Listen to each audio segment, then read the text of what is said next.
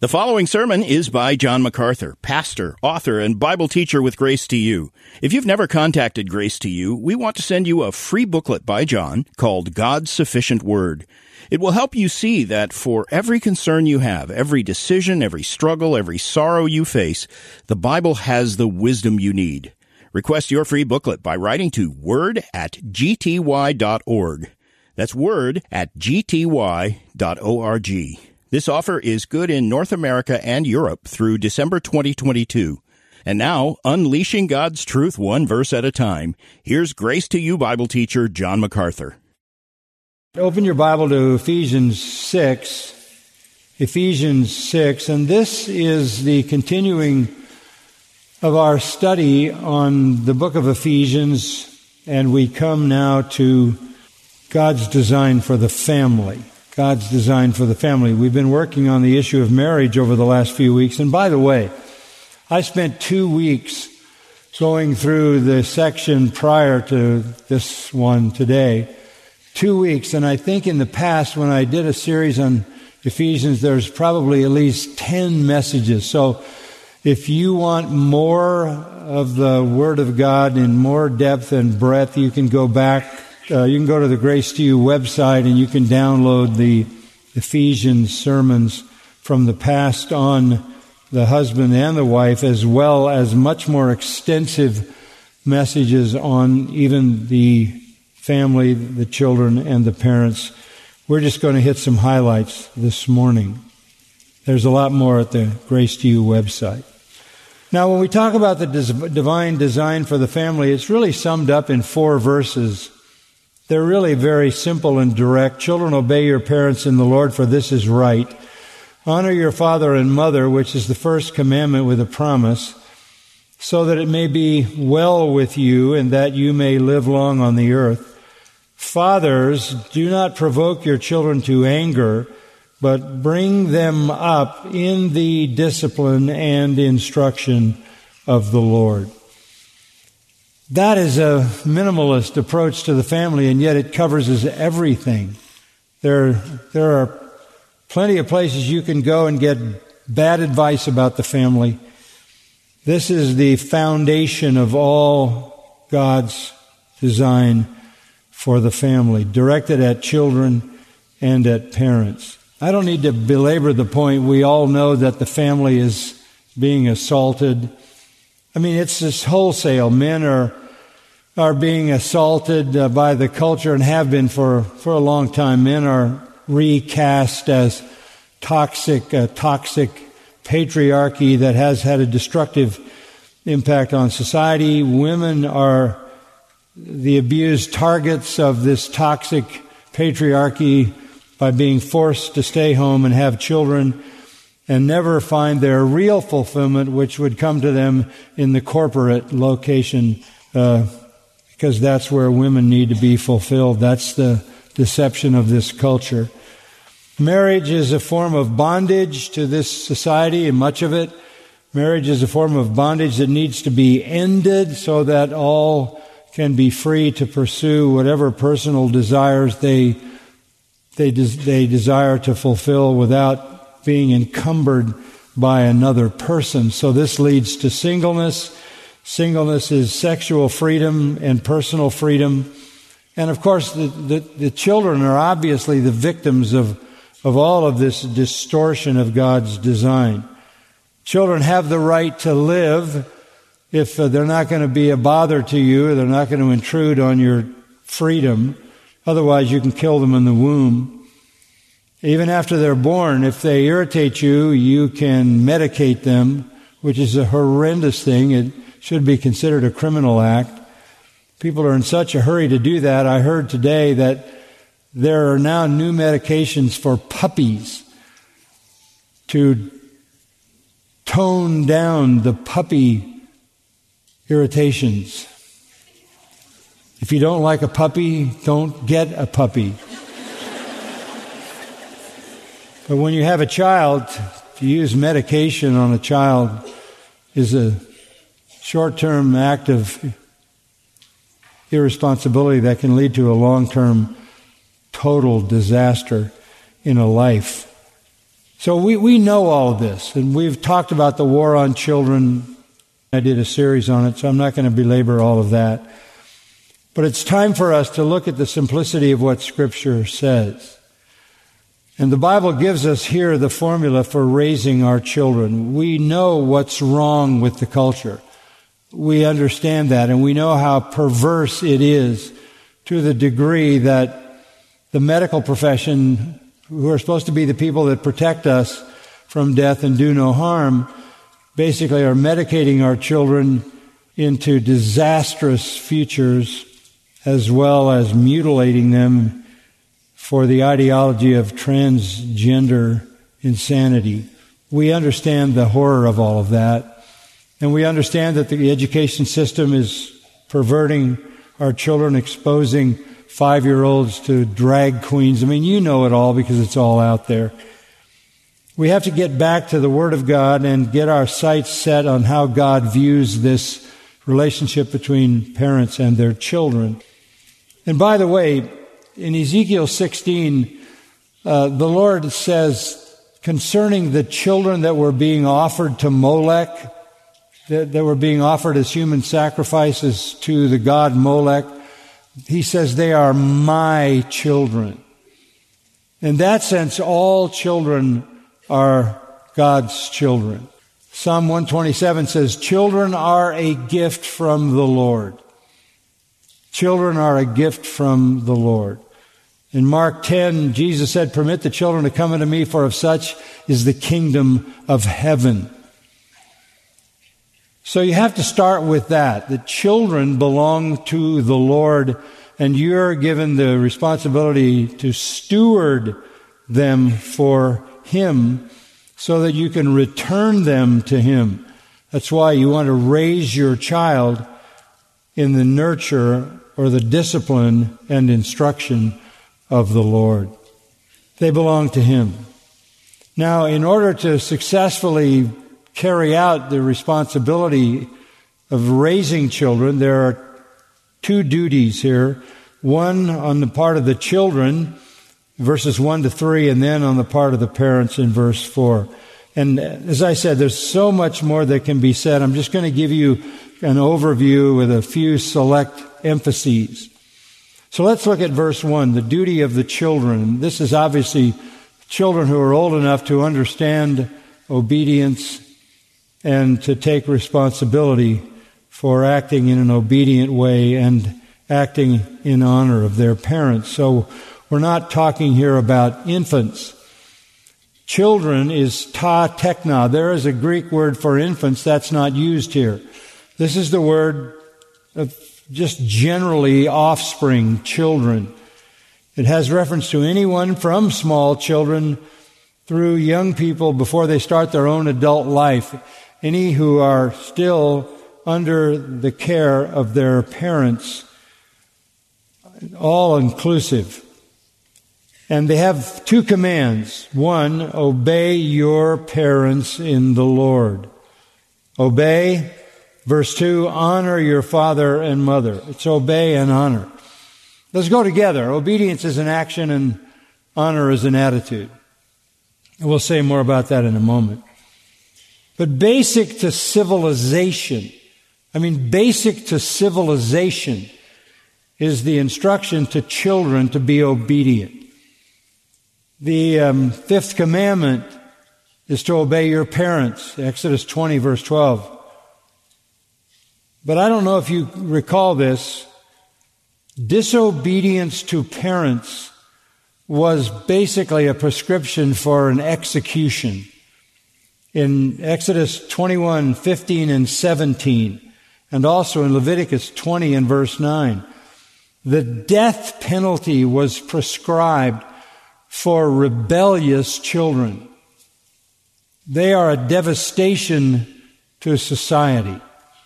And so the law of God was severe at the point of child rebellion. The death penalty came with it. Now, the fact that children are to be commanded is Old Testament to start with. So go back to the book of Proverbs. And let's just hear a few simple statements. Chapter 1, verse 8. Hear, my son, your father's instruction, and do not forsake your mother's teaching. That's a command. Listen to your father and your mother. Chapter 2. My son, verse 1, if you will receive my words and treasure my commandments within you, make your ear attentive to wisdom, incline your heart to understanding. Again, a command, my commandments. Chapter 3, my son, do not forget my teaching, but let your heart keep my commandments.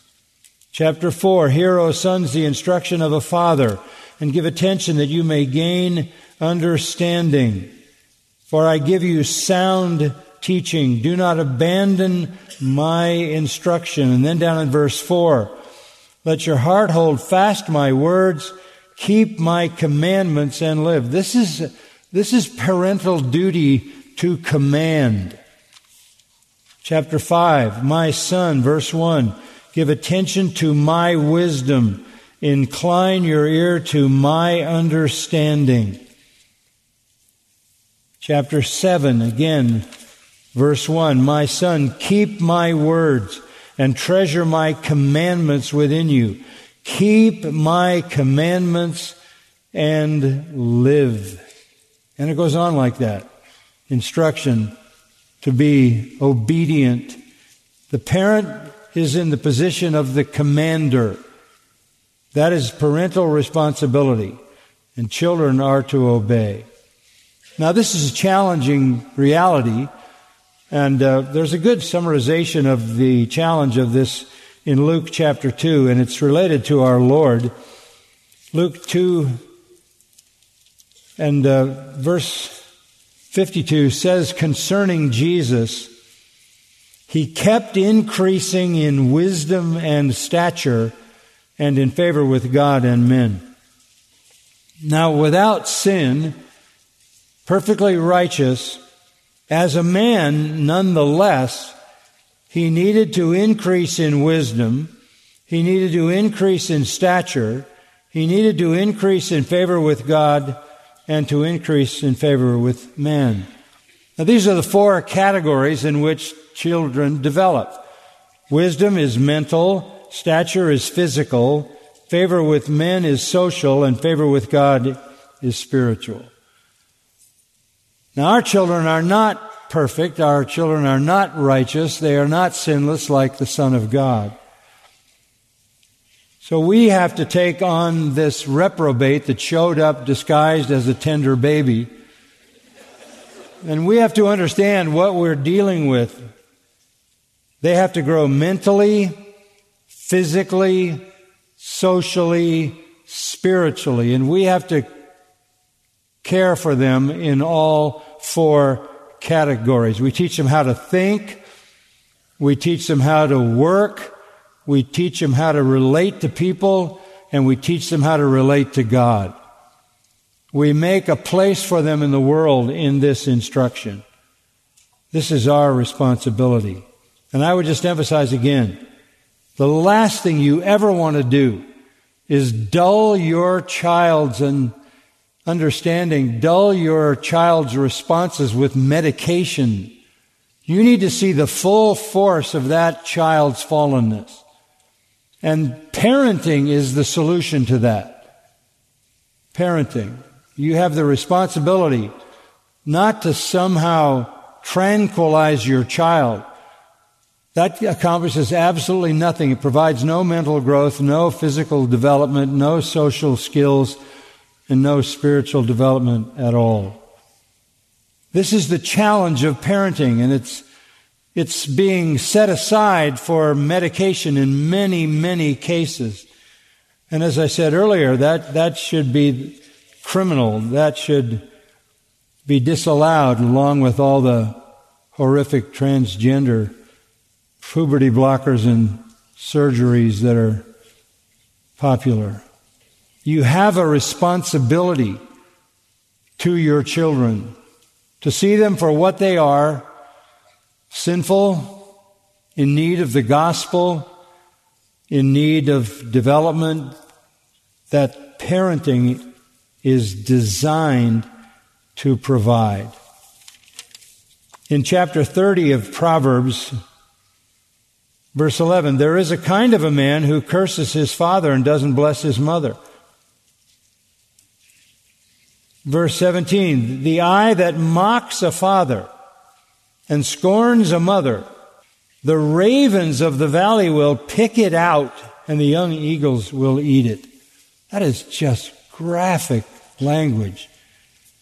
Speaking of a rebellious child, a child who mocks his parents.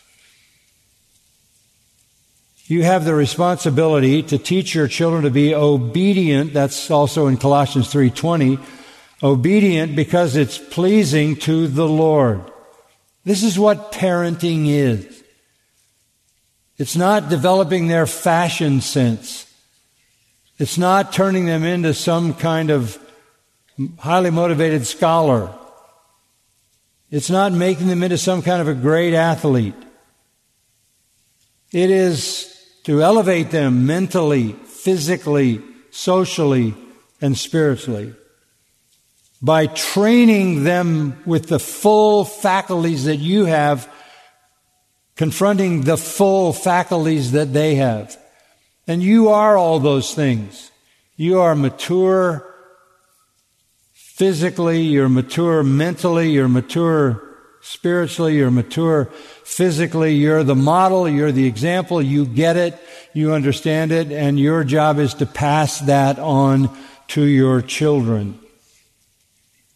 And it starts with teaching them to obey. Hupakuo, from which we get acoustic. It starts with them listening. Teach your children to listen and to submit to what you say. It's a present imperative. Keep on doing this. Keep on obeying. Obey your parents all the time, in everything. And then it adds, in the Lord. In other words, because this is what pleases the Lord. The same thing is said about submitting to the government in 1 Peter 2:13. Do it as unto the Lord. Same thing is said about slaves in Colossians 3 and their masters. Slaves, serve your masters in the Lord. This is because all of this is God's design for the most productive life. And you do it without any caveats. You just obey all the time in the Lord. Why? This is so good. For this is right. Can I stop here for a minute and say, your children need to know what's right. That's the best answer you'll ever give your child when your child asks, why do I have to do that? Why do I have to do this? Why don't I get to do this? It's right or it's wrong. That's all.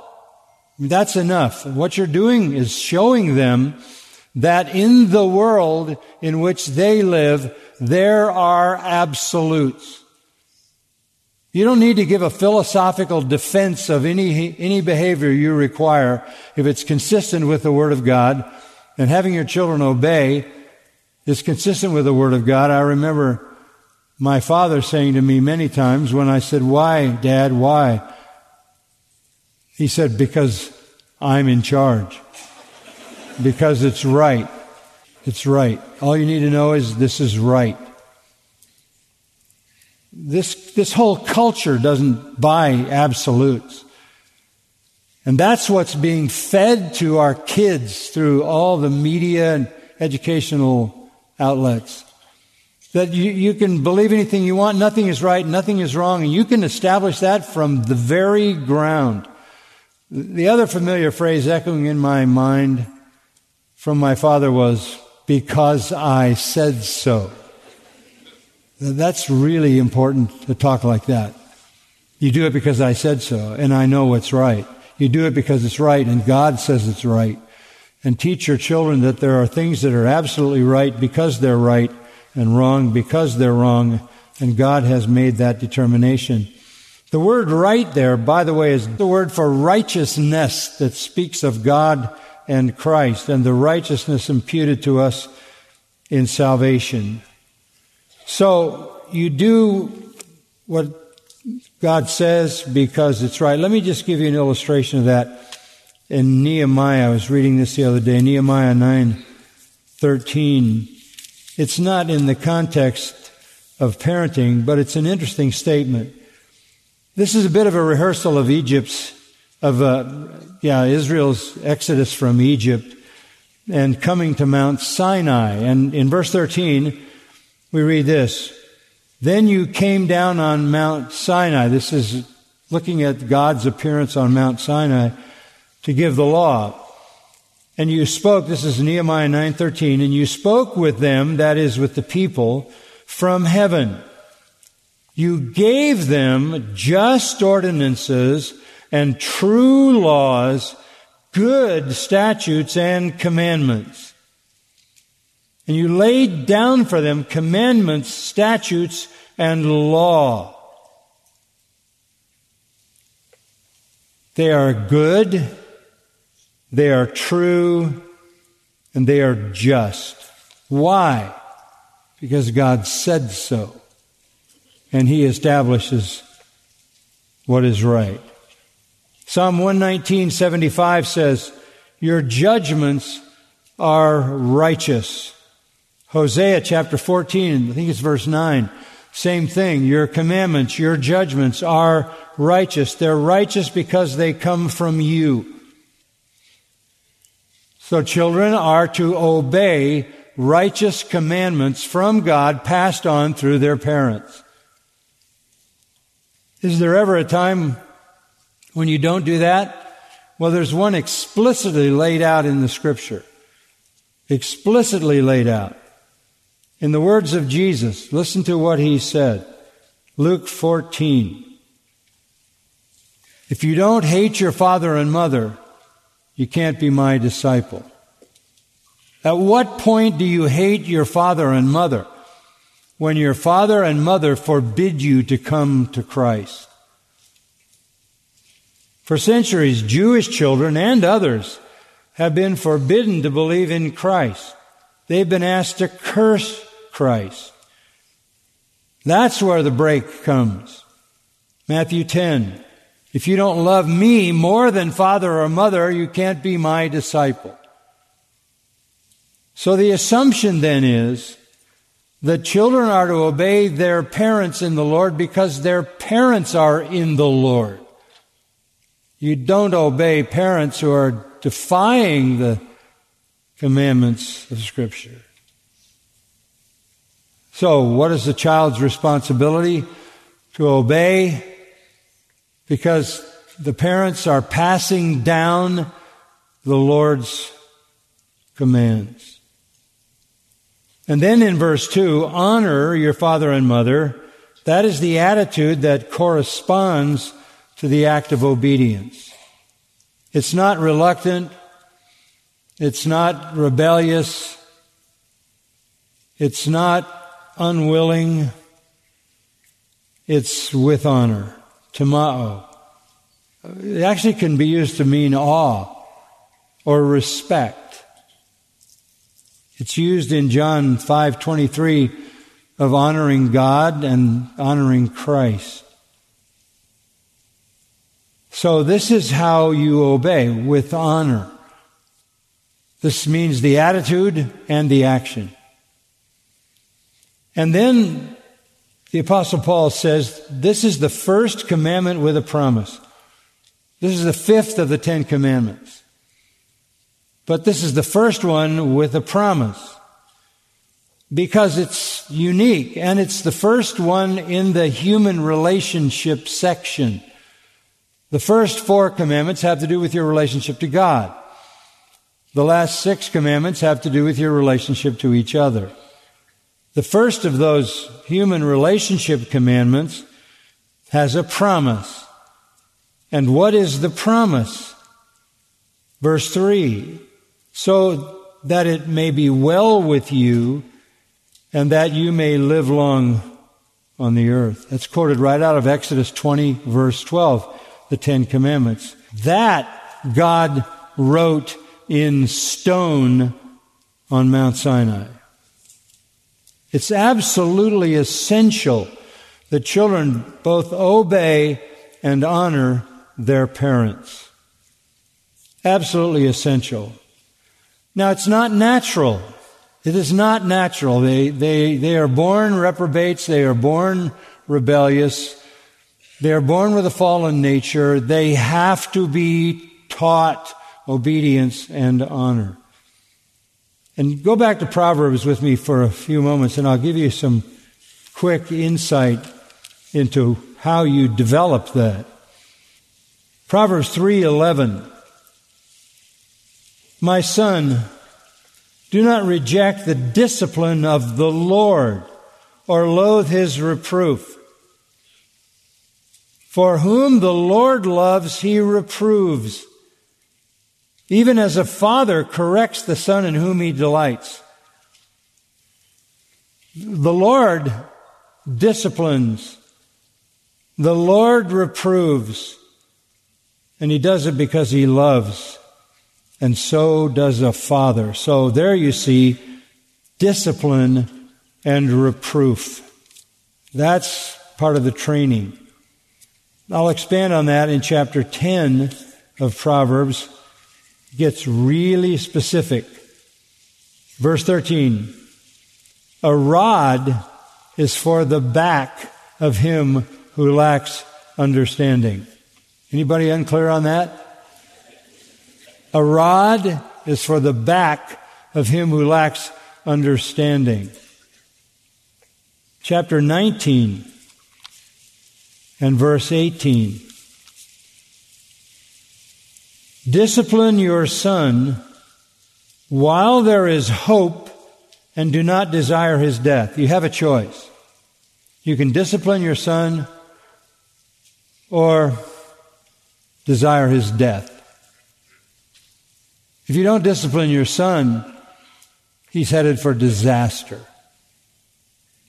and death. So you have the choice. Do you want him dead? Do you want her dead? Or disciplined? In chapter 22, verse 15, foolishness is bound up in the heart of a child. Some of it's cute. Some of it's not. But it's foolishness. Foolishness is bound up in the heart of a child. The rod of discipline will remove it from him. That is a promise, folks. Get out the rod. They need to associate pain with misbehavior. Chapter 23, verse 13. Do not hold back discipline from the child. What do you mean by that? Although you strike him with the rod, he will not die. You shall strike him with the rod and rescue his soul from Sheol. Do you understand? Spank your kids and save them from hell? Wow.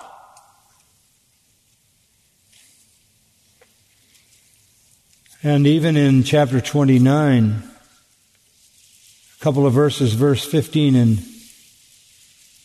17, 29:15, the rod and reproof give wisdom. But a child who gets his own way brings shame to his mother. Verse 17, correct your son, he'll give you comfort. He will also delight your soul. So what do you do? How do you train the child to obey and honor? With discipline. What does that discipline look like? It looks like telling them what is right and forcing them to conform to what is right, both in attitude and action, by discipline that is painful. It's not sending your child to your room to think about something. You don't want to prolong it. A few whacks and it's over. But they remember. If you don't discipline your child, and by the way, this is where, again, you don't want a medicated child, because you never, ever get to the issue of being able to correct them in their worst moments. You don't do this with a child, and Proverbs says, a child who is disobedient and dishonoring to parents is a grief to his mother, a rebel to his father, a sorrow to his parents, a disaster to his parents, a disgrace to his parents, a humiliation to his parents, and an abuser of his parents. That's Proverbs 28:24. He robs his father and mother. Children can abuse their parents. How? By their rebellion and dishonor being tolerated. Why do you do this? Verse 3. Because you want it to be well with them and you want them to live long on the earth. Godly children will be living a blessed life. That's quality. And they will be living a long life. That's quantity.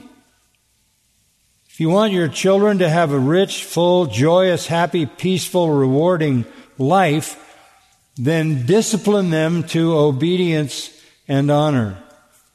And if you want them to live long, a long, full life, not short-cutted because of their sin and transgression and lack of self-control, then you discipline them. And we see that explicitly then in verse 4, don't we? The parents, what is your job? Do not provoke your children to anger, but bring them up in the discipline and instruction of the Lord. This is the duty of the parents. It is essential to raise a child with truth and discipline, so that the promise of a blessed life may become a reality. Truth and discipline, so that the sins of the fathers aren't passed on to corrupt the subsequent generations.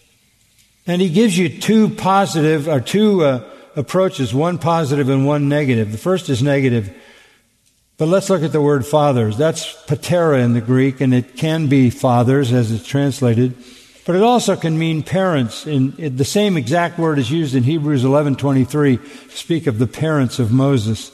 So I think we can embrace parents in this. Parents, here's the negative, do not provoke your children to anger. Don't make your children mad. Don't make them angry. That's an abuse. That's a terrible thing to do to a child. Make a child angry. There must have been a lot of angry children in biblical times. In Rome, Roman law was what was called patria potestas. Father had the absolute right of life and death over his children. He could sell them into slavery. He could make them work in the fields. He could put them in chains and make them slaves. He could take the law into his own hands and punish them any way he wanted. He could even kill a child. When a child was born in the Roman world, the child was placed at the feet of the father. If the father stood to lift the child, it meant he acknowledged that he wished the child to live. If he turned and walked away, the child was killed. Unwanted children were often left in the Roman Forum to become slaves or prostitutes. Seneca, the ancient Roman Stoic philosopher who lived right during the time of Christ, wrote this: "We slaughter a fierce ox, we strangle a mad dog, we plunge the knife into the sick cattle. Children who are born weak and deformed, we drown." Children were abused brutally in the Roman world. So what Paul is saying, right at the same period of time, is revolutionary. Parents. There are 4 factors, I think, in parenting. You can understand it this way: the father's leading and discipline, the mother's love and care, the father and mother's very demonstrable affection for each other, and the closeness of the family. Father's leading and disciplining, mother's loving and caring, both parents loving each other. So the child sees that, produces immense security and the closeness of the family. Don't let the family fragment. So do not provoke your children to anger. That should be obvious, but there are an awful lot of very angry children running around in the world. They're angry with their parents. They're angry with the culture. They're angry at everything. And it goes back to parenting. How do you make your child angry? Well, you know the ways you can do that. But let me remind you, you can make a child angry by overprotection, by fencing them in, confining them, distrusting them, never allowing them any freedom, so that the relationship becomes a kind of bondage that is irritating. You can make them angry by favoritism. Why don't you act like your sister? Don't compare them with each other to defend a preference. You can make them angry by unrealistic expectations. This is huge. Don't crush them under the weight of your own pride and ambition. Because you want somebody to know that you have a scholar for a child, or a great musician for a child, or a good athlete for a child. You set standards so high that they never feel like they can ever attain it. And that turns into deep bitterness and feelings of failure and rejection. Over the years, I vivid memories of 2 young people, college-age young people, who took their own lives to punish parents who were unrealistic, unfair, and never, ever encouraging, who set standards that were ridiculously high. They were so angry that they wanted to inflict punishment on their parents that their parents would never recover from, so they took their lives. You don't recover from that. You can cause your child to be angry by discouragement, negative reinforcement, no thanks, no rewards, no approval, no honor. It destroys motivation. Make them feel like they have to earn your love. It's a terrible thing. You're supposed to love with grace like God loves you. You can make a child angry by selfishness, failing to sacrifice for them. Children can become bitter when they feel like they're an intrusion into your life or a bother to your parents. You need to help them, serve them, do the things that communicate sacrificial love. You can make a child angry through impatience, failure to allow for childish behavior, for mistakes, for foolish things, for spilling things, breaking things, sharing ridiculous ideas and desires. Don't condemn them. Don't be impatient in their development. You can irritate and make your children angry by neglect. So much of that. Mother not in the home, father's not in the home. Neglect turns to bitterness and anger. And you can do that by verbal abuse, failure to restrain your very advanced vocabulary, which you use to crush a child with sarcasm, ridicule, cutting, swearing, name-calling, whatever. A lot of ways to do this. The remedy is don't do it. The means is be filled with the Spirit, right? Go back to chapter 5, verse 18. What you give to your child will shape your child. Train up a child in the way he should go, and when he's old, he won't depart from it. In other words, you train the child, you get the product. If a child lives with criticism, he learns to condemn. If a child lives with hostility, he learns to fight. If a child lives with ridicule, he learns to be shy. If a child lives with shame, he learns to feel guilty. If a child lives with tolerance, he learns to be patient. If a child lives with encouragement, he learns to have confidence. If a child lives with praise, he learns to appreciate.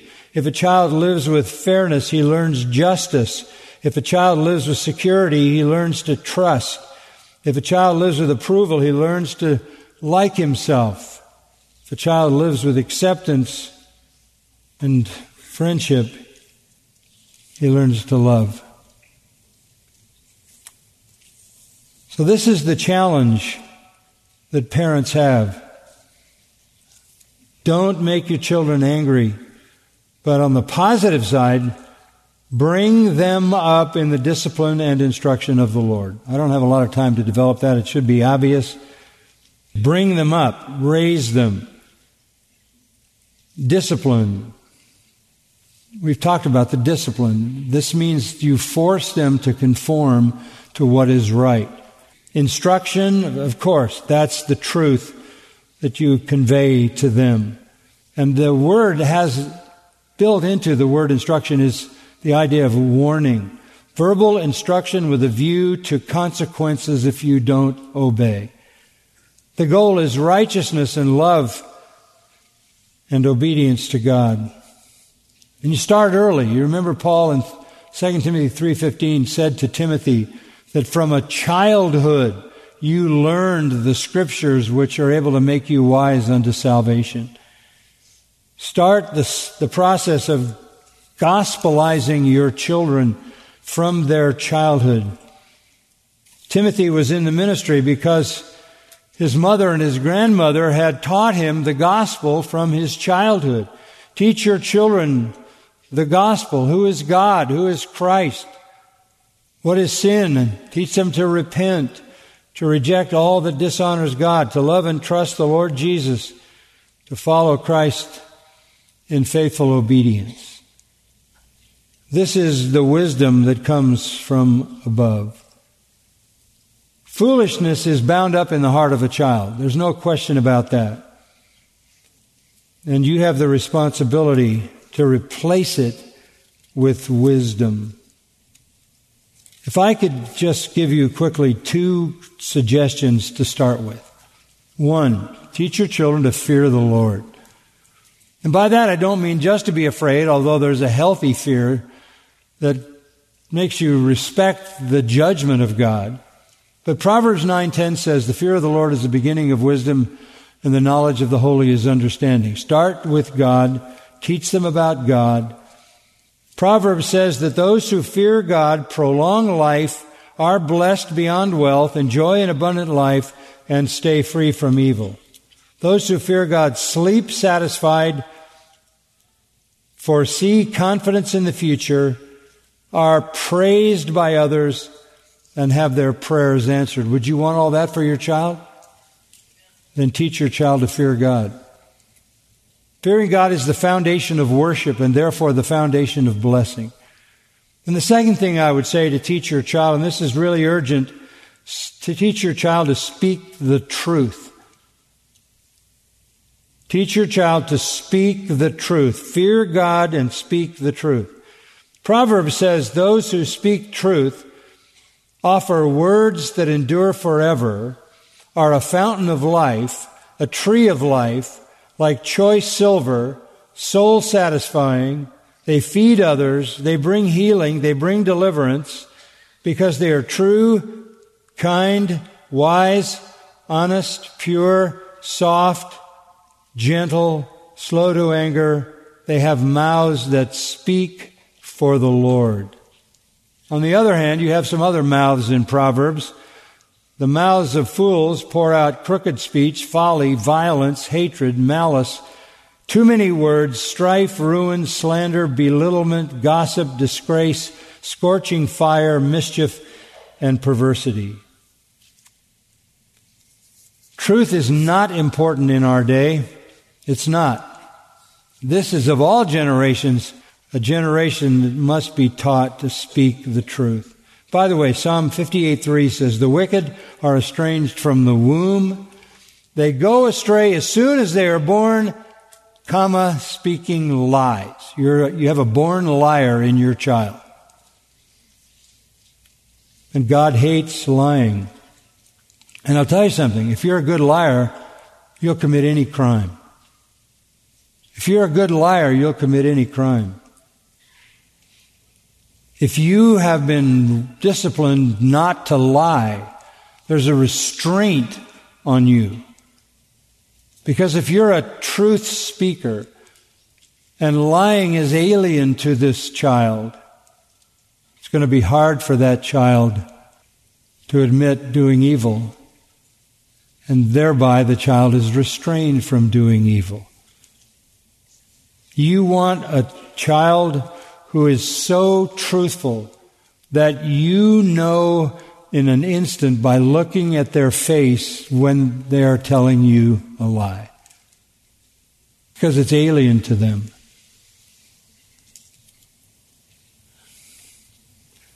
So, teach your children to fear God.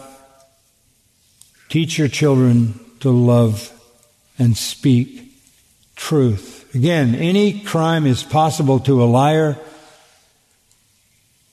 Be a true worshiper of God and a lover of truth. The fear of God and the love of truth. Parents, you teach that to your children and discipline that in a relationship of love, consistency, and example. And children will be a joy and a delight not only to you but to everybody else. So maybe some practical helps. I'll give you this is advice. Love your spouse more.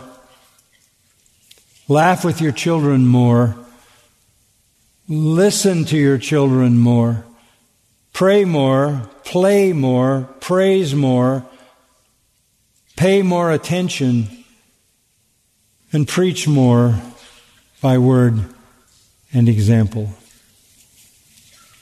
And your children will bring you joy. And more than that, they'll bring honor to the Lord.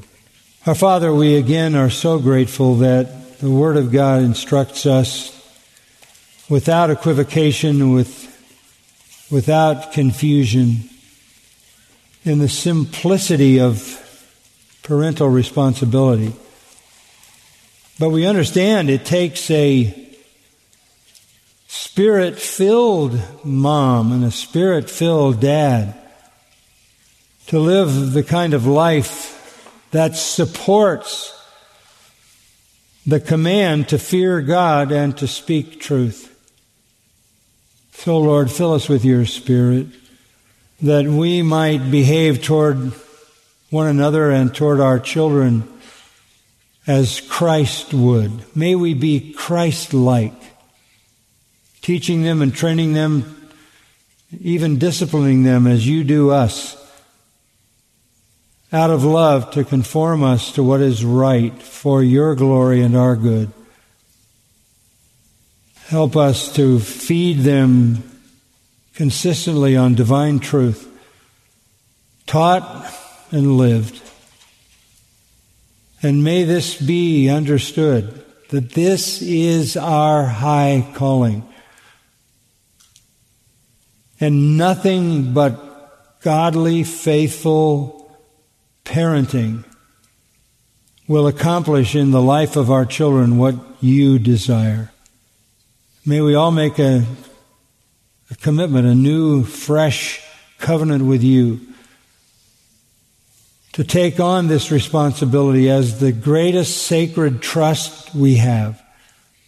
We talked earlier about our church being given all these children and stepping forward to develop all these educational opportunities. And as critical and as important as they are, and as utterly devoted to them as we are, they'll not be able to replace mom and dad. They'll not overcome the failures of parenting. So, Lord, help us all to be filled with your Spirit, to be joyful worshipers, to be thankful, and to be submissive to you, even in this responsibility of raising our children. And we do that for their sake, our sake, the sake of all the people who will ever meet them, both now and throughout their lives, that they may flourish and that they may be a blessing to everyone. And most important, that they may be able to give you glory. May we parent with that in mind. Forgive us for our failures and help us to be able to restore what we need to restore, to get a grip on what we need to get a grip on, to begin to do the things we need to do so that we can see your hand of blessing. We ask this in the name of Christ. Amen. You've been listening to John MacArthur, Bible teacher with Grace to You. For free access to all of John's lessons and a listing of study Bibles and books available for sale, visit Grace to You's website at gty.org. John MacArthur and Grace to You reserve all copyright protection under applicable law. Our copyright policy is available at gty.org, and it includes instructions for and limitations on duplicating this digital file.